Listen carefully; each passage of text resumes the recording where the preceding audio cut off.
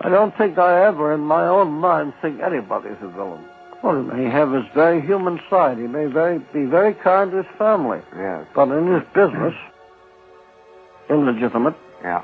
he may be quite ruthless. One's got to know these people. You can't invent them. You don't find anyone really. It's all bad. The June 17th issue of Billboard magazine reviewed the first Marlowe episode. It was noted similar shows were expected to pull a rating of 7.5.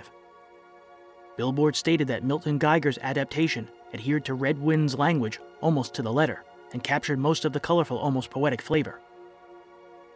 There was a rough desert wind blowing into Los Angeles that evening. It was one of those hot, dry Santa Anas that come down through the mountain passes and curl your hair, make your nerves jump and your skin itch. On the debit side was the enormity of the job breaking down Chandler's complex plotting within the 30-minute limit. The program galloped through the first 15 minutes as the action unfolded. The second half pace slowed down to a crawl, however, as everyone desperately strove to clarify the proceedings. Repeated conjecture and explanation of the cast's intricate relationships unfortunately had confusion rampant by the end. The reviewer was quick to point out that even Films found that 90 minutes was hardly enough to cram in all of Chandler's ideas. Perhaps shorter stories would prove more suited for the air.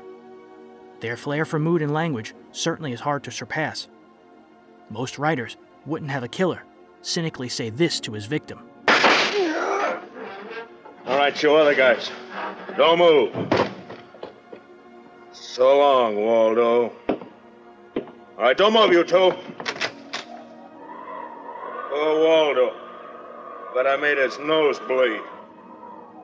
So long, boys. Drink up. The commercials were harsh and repetitive, stressing that Pepsodent is preferred 3-to-1 by American families. Foote, Cone & Belding seems to be trying its lucky strike technique on the dentrifice. It's a 3-to-1 bet that the incessant 3-to-1 chatter becomes as notorious as LS MFT. Now, families all over America have named their favorite toothpaste. New Pepsodent with Irium.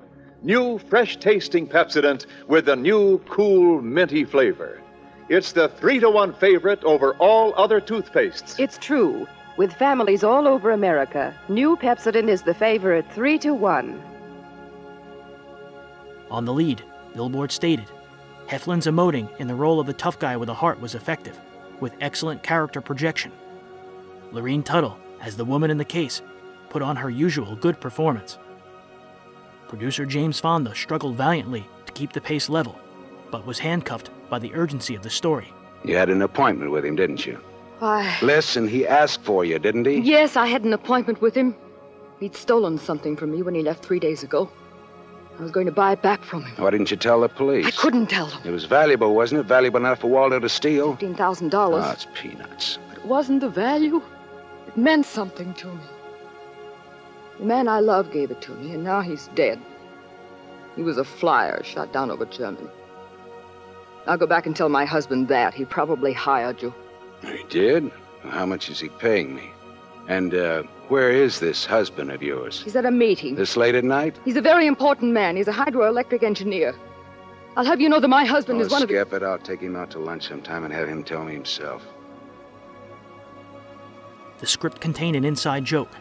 The name of Lola's dead lover was changed to Johnny Dalmas, the name of the original detective in Chandler's Red Wind, before the story became Marlowe's. I said to myself, to the memory of Johnny Dalmas, just another four-flusher.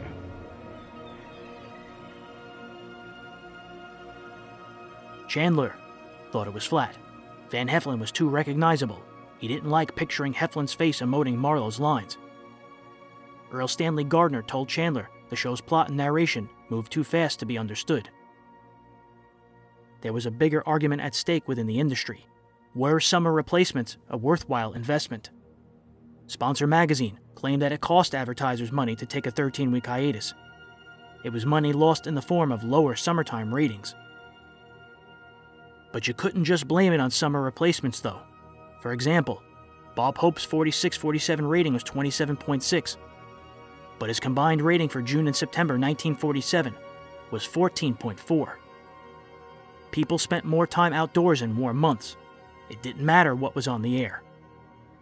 Plus, there was still no way to effectively measure car radio ratings. Given that Hope show cost $21,000 weekly to produce, while Marlowe cost just $4,000, Pepsodent was getting a bargain. By the end of summer, Marlowe was the highest rated summer replacement series on the air.